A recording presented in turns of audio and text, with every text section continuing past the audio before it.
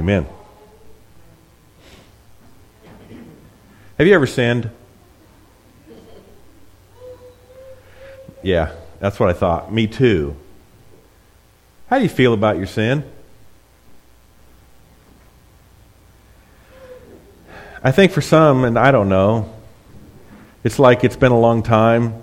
I've been a Christian a really long time, you know, and it's been a long time since I stole bubble gum from the gas station. Long time. Maybe I'm not so bad. Does that ever creep in with you? It's a funny question to talk about sin and have you sinned and how much you know you're a sinner. As part of my, one of the things I've learned in Seattle for my training, the guy says if you're not willing to go to the depths of Friday, then you don't get to go to the heights of Sunday. Well, what's he talking about? The cross, the death, and the resurrection. And if you just have a little shallow bit of death, then you can only have just a little bump of life and resurrection. But the deeper you go into the Friday, the suffering, the pain, the sin, then the higher the resurrection is. Right? Like Jesus said, for those who have been saved little, they receive little grace, and those who've been saved a lot receive lots of grace. Well, of course, we all have the same level of sin, right? It's enough to cause death. But what do you think of that? What do you think of your sin? It's easy for me to think of someone like, say, Hitler as the spawn of Satan, right? He's just evil incarnate for killing all those people. Yeah, it's true.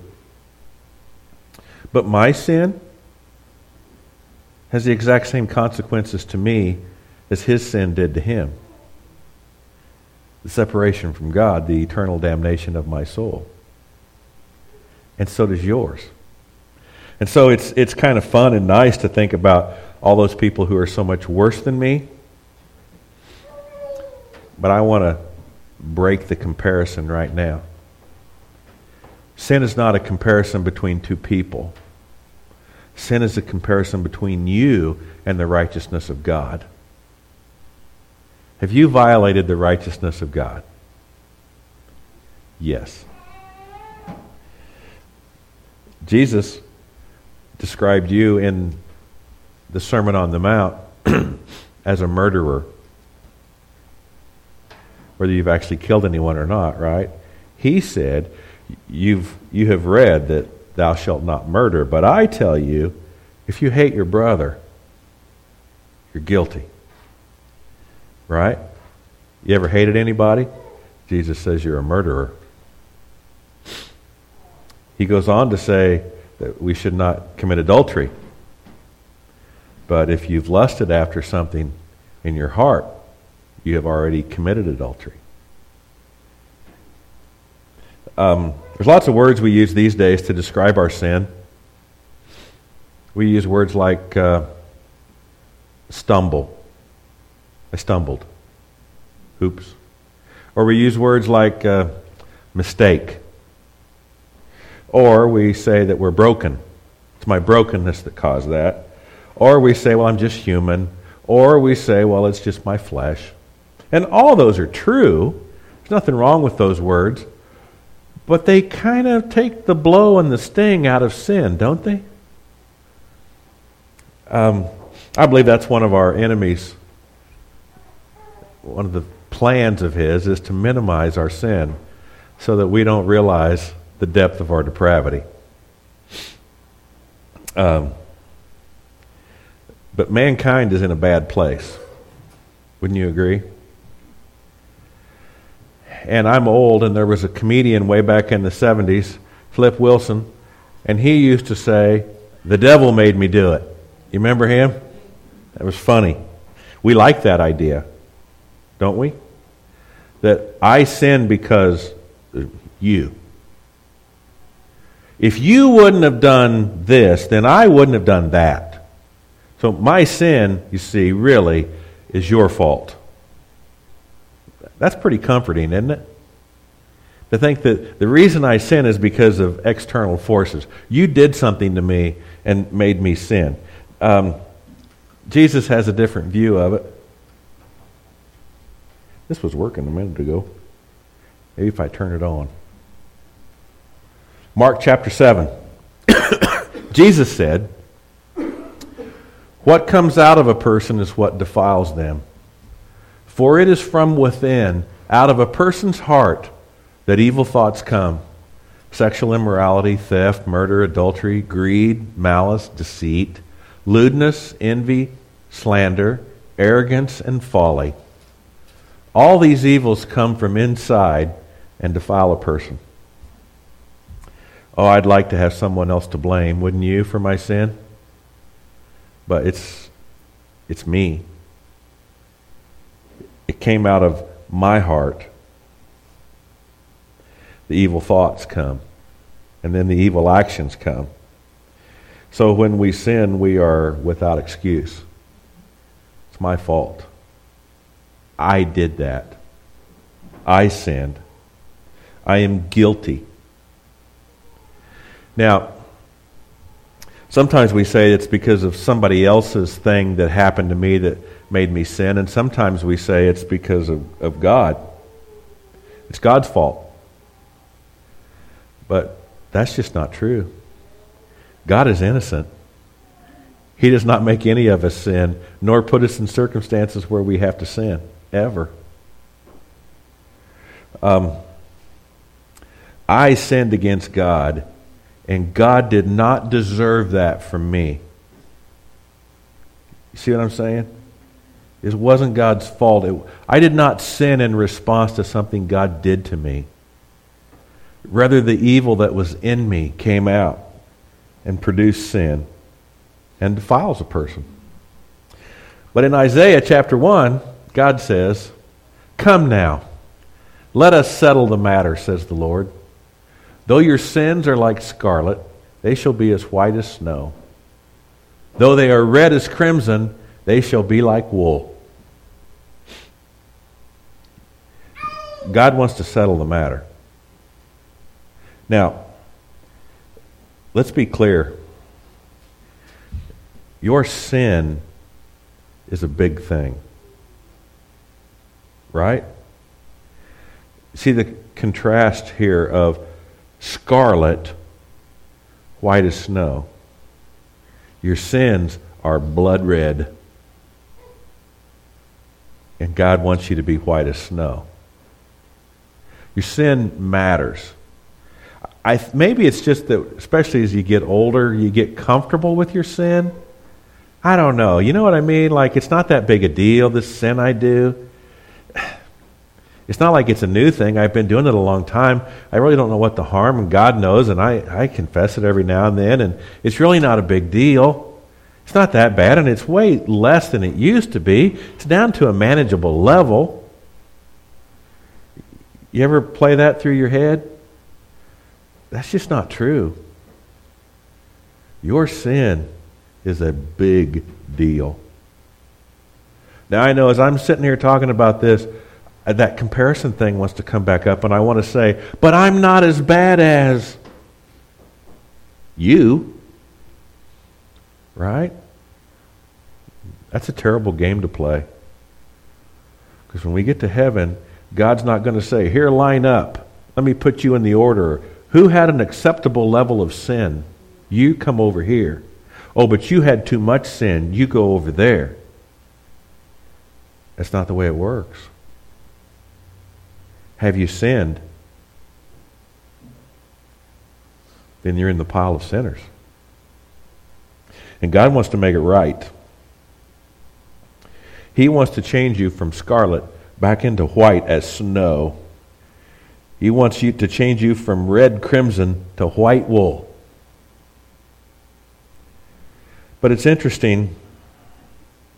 So he says in that's Isaiah chapter 1 and Isaiah 43, "I, even I, am he who blots out your transgressions for my own sake and remembers your sins no more." God, who wants to make everything right, He wants to blot out your transgressions. Take them away, that He will remember your sins no more. So here we are in this condition of being scarlet red, covered with the guilt and shame and contempt of our sins. And God wants to make that right, to blot them out, and to remember our sins no more. And God is the one that has to do that. He is the one that has the power and the authority to blot out our sins. I can't do it. You can't do it. He must do it. But do you know, God can't just say, never mind. Your sins are dealt with. It's not just with the wave of God's hand that you are forgiven. Salvation must be purchased and bought. In Hebrews 9:22, without the shedding of blood, there is no forgiveness. God cannot just forgive our sins because He says, never mind, it's okay, you get a pass. There is a consequence of sin, and there is a penalty that must be paid for sin. For your sin, for my sin. And that consequence and that penalty is the shedding of blood. Not the blood of sheep and goats and bulls, but the blood of the one and only Son of Jesus Christ, the Lamb who is worthy. Ephesians 1. Whoop. Oh, that's awesome. I don't have that verse. Sorry. Ephesians 1:7 says this. In Him we have redemption through the blood, the forgiveness of sins, in accordance with the riches of God's grace. In Him, in Jesus, we have redemption through His blood, the forgiveness of sins. Our redemption is the forgiveness of sins. The forgiveness of sins is our redemption. What kind of redemption, what kind of forgiveness do we receive? In accordance with the riches of God's grace. God's grace is immeasurable, and it covers my sins. Jesus redeems us through His blood. The blood that was shed on the cross. His death on the cross was the payment of my sin so that I could be forgiven.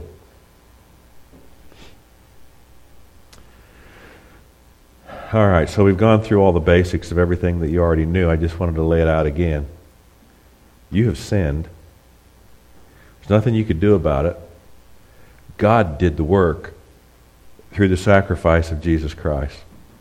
And because of the sacrifice of Jesus Christ, you can be forgiven. Now let me ask you, how much have you been forgiven of? What do you think of your own sin?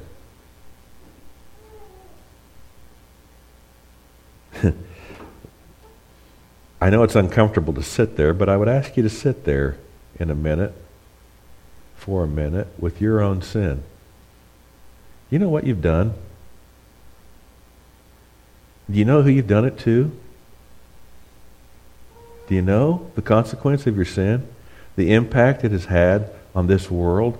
The people that you know and love, or maybe you don't love, and yourself? Do you feel that weight? Our Creator God made us so that we would love Him. And we basically, in defiance of Him, have said, no. I'll do it my own way. And so we went off and did it our own way. We found life in our own things. We found our own pleasure. We found our own freedom. We found our own life. We found our own joy. All the while telling God to buzz off. Leave me alone. I got this, God. I don't need you. Anybody here a parent of a child who's told them they hate you? Yeah, how's that feel? Right. See, that's what we did to God our Father. And I don't know about you. I can think and list, and I don't want to, and I'm not going to here in public, but I can list to you many of my sins that when I consider what I have done, the shame and contempt that comes with what I've done is immense. You feel me? You know what I'm saying? You know what you've done? Jesus Christ forgave that. Fully and completely paid the price of your sin. A lot of times, like in the court systems, they have something called restitution. And that's like, if I destroyed your car, then I'm supposed to pay you back for the damage I did to you. Which is a nice concept. But do you realize the sin that you have done to other people? There is no way in the world for you to make restitution. Now how do you feel? Right? You've harmed someone and you cannot make it right. Jesus forgives that sin. Jesus pays the price for that sin. I'm sorry this is heavy this morning,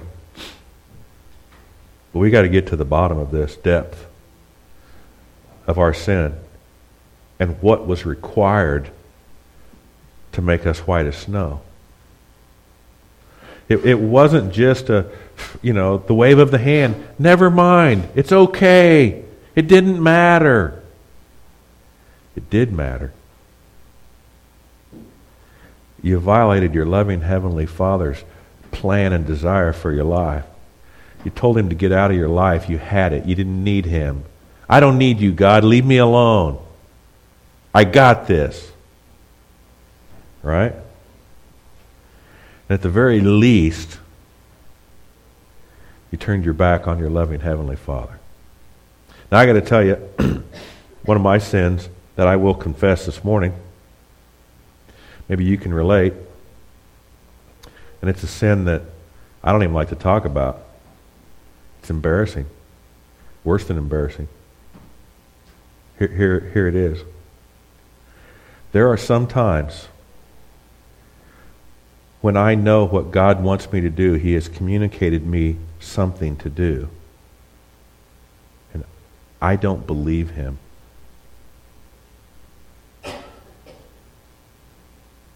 I know. It overwhelms me. My loving Heavenly Father communicates to me, and I say, God, I don't think you're telling me the truth. I don't think that's right. I think this sounds like a better thing than that, God. Now see, let's turn this around and make it personal.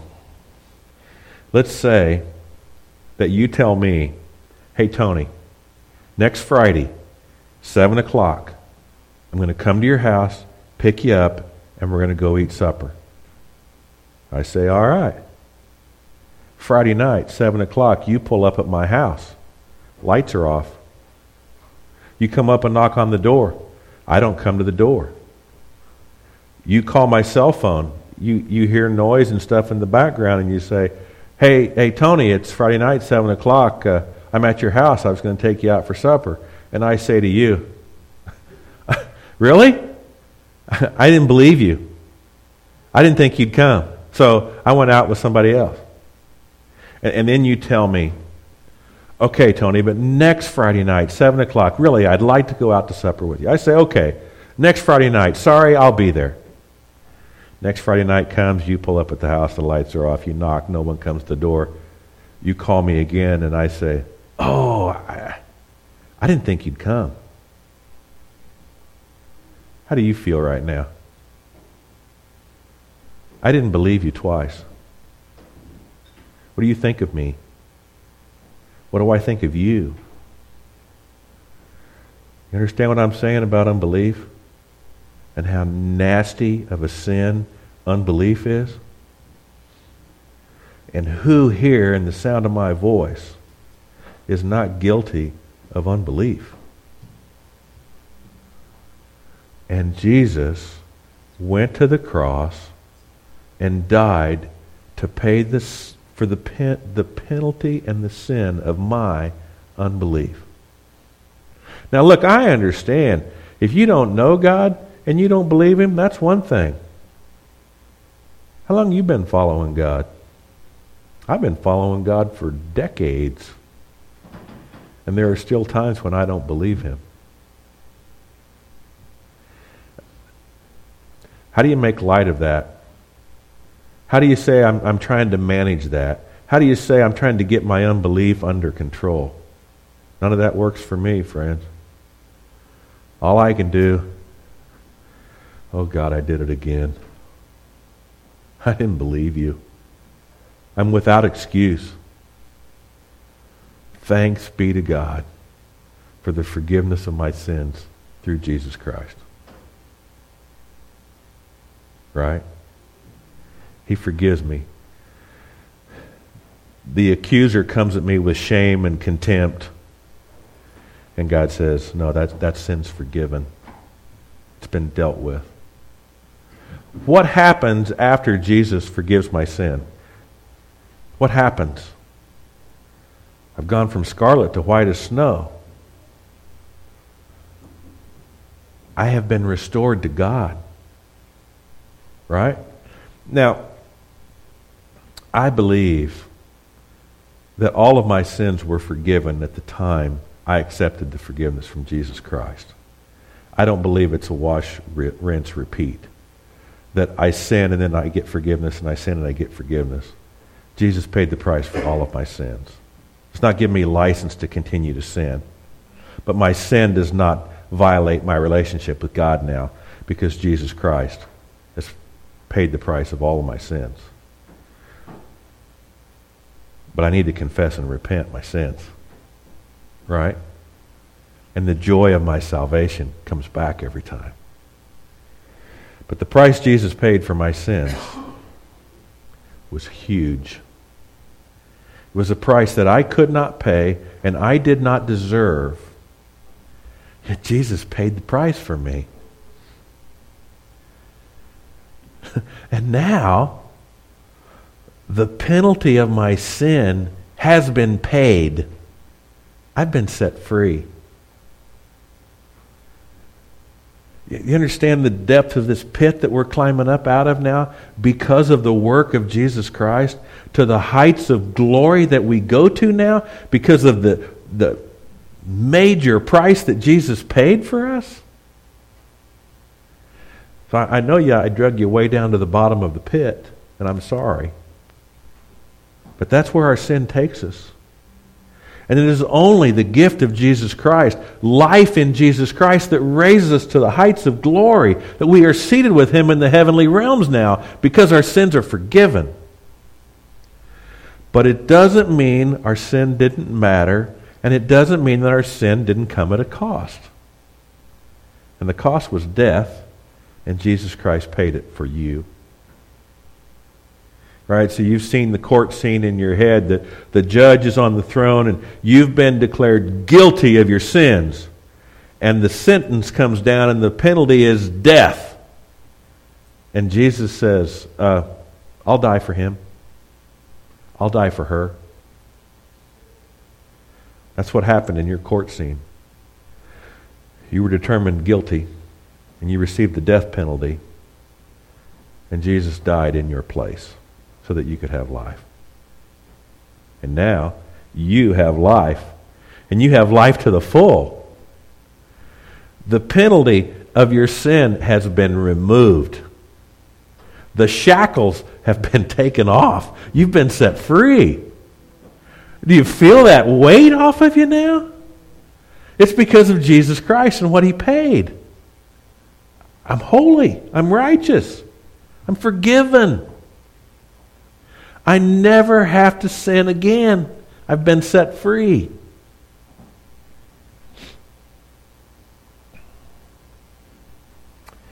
The bad news for some of you is that was the introduction to today's sermon. Here's the verse about today's sermon. Bear with each other and forgive one another if any of you has a grievance against someone. Forgive as the Lord forgave you.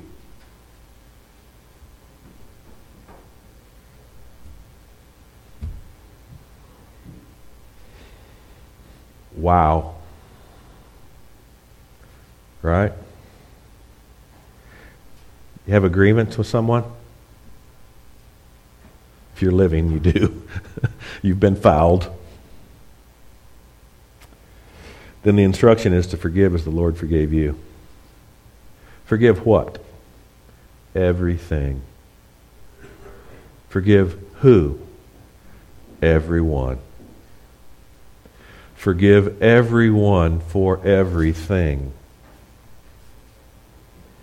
How do you do that? Forgive as the Lord forgave you. How did He forgive you? You wronged God. Was it God's fault that you sinned? No. Might it be that you also played a role in someone else's sin against you? Might be. Maybe you're completely innocent. Might be. Does that have an impact on the need to forgive? Not a bit. Doesn't matter. Could be completely 100% their fault. What's the command? Forgive as the Lord forgave you. How did God forgive you? Not with a wave of the hand. Oh, never mind. It's no big deal. That's not forgiveness. Sin has to be paid for. That's how you forgive sin, by the shedding of blood. Whose blood was shed for your forgiveness? Jesus. Whose blood was shed so that you can forgive someone else? Jesus. The same blood that covers your sin is the same blood you use to cover someone else's sin against you. Forgive as the Lord forgave you. What am I saying? What's it look like to forgive someone? It does not look like this. Oh, never mind. It didn't matter. They're just wounded. They didn't mean to hurt me. It's no big deal. I'll get over it. Just forget about it. Let's just go on. I'm tired of talking about it. None of that is forgiveness, my friends. That's not forgiveness. Forgiveness is this. You hurt me.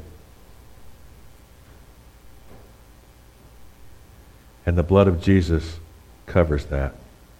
So I forgive you. And they are now white as snow.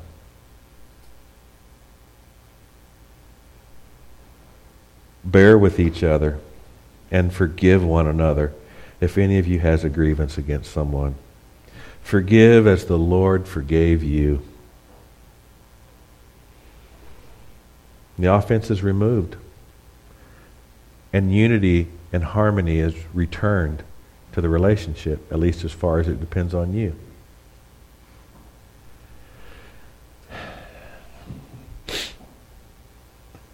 So, got anybody you need to forgive? What are you waiting on?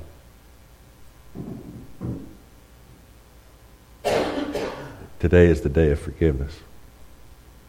God has forgiven you. God did not deserve what you did to Him. And He sent His Son to pay the price so that you could be restored, be redeemed. And that's what He wants you to offer the people in your life. That same redemption and freedom through Jesus Christ. And I know if you haven't done it, and if you have some people on your list that you just can't forgive, I know all the excuses and reasons why you just can't forgive. I just want to tell you those are all lies.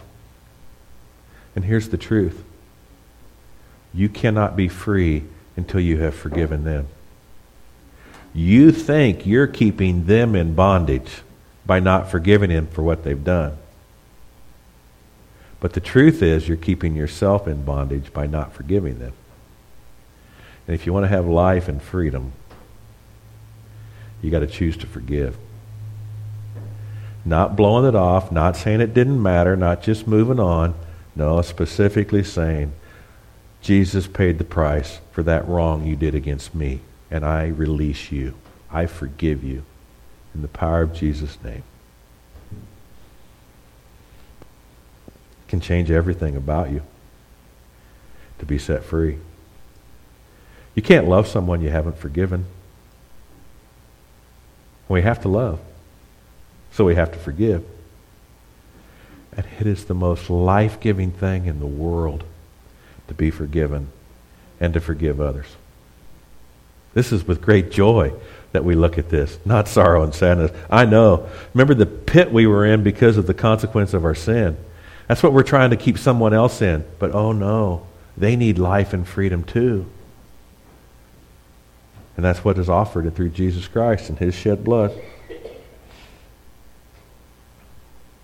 In Romans chapter 2, it says that it is the kindness of God that leads men to repentance.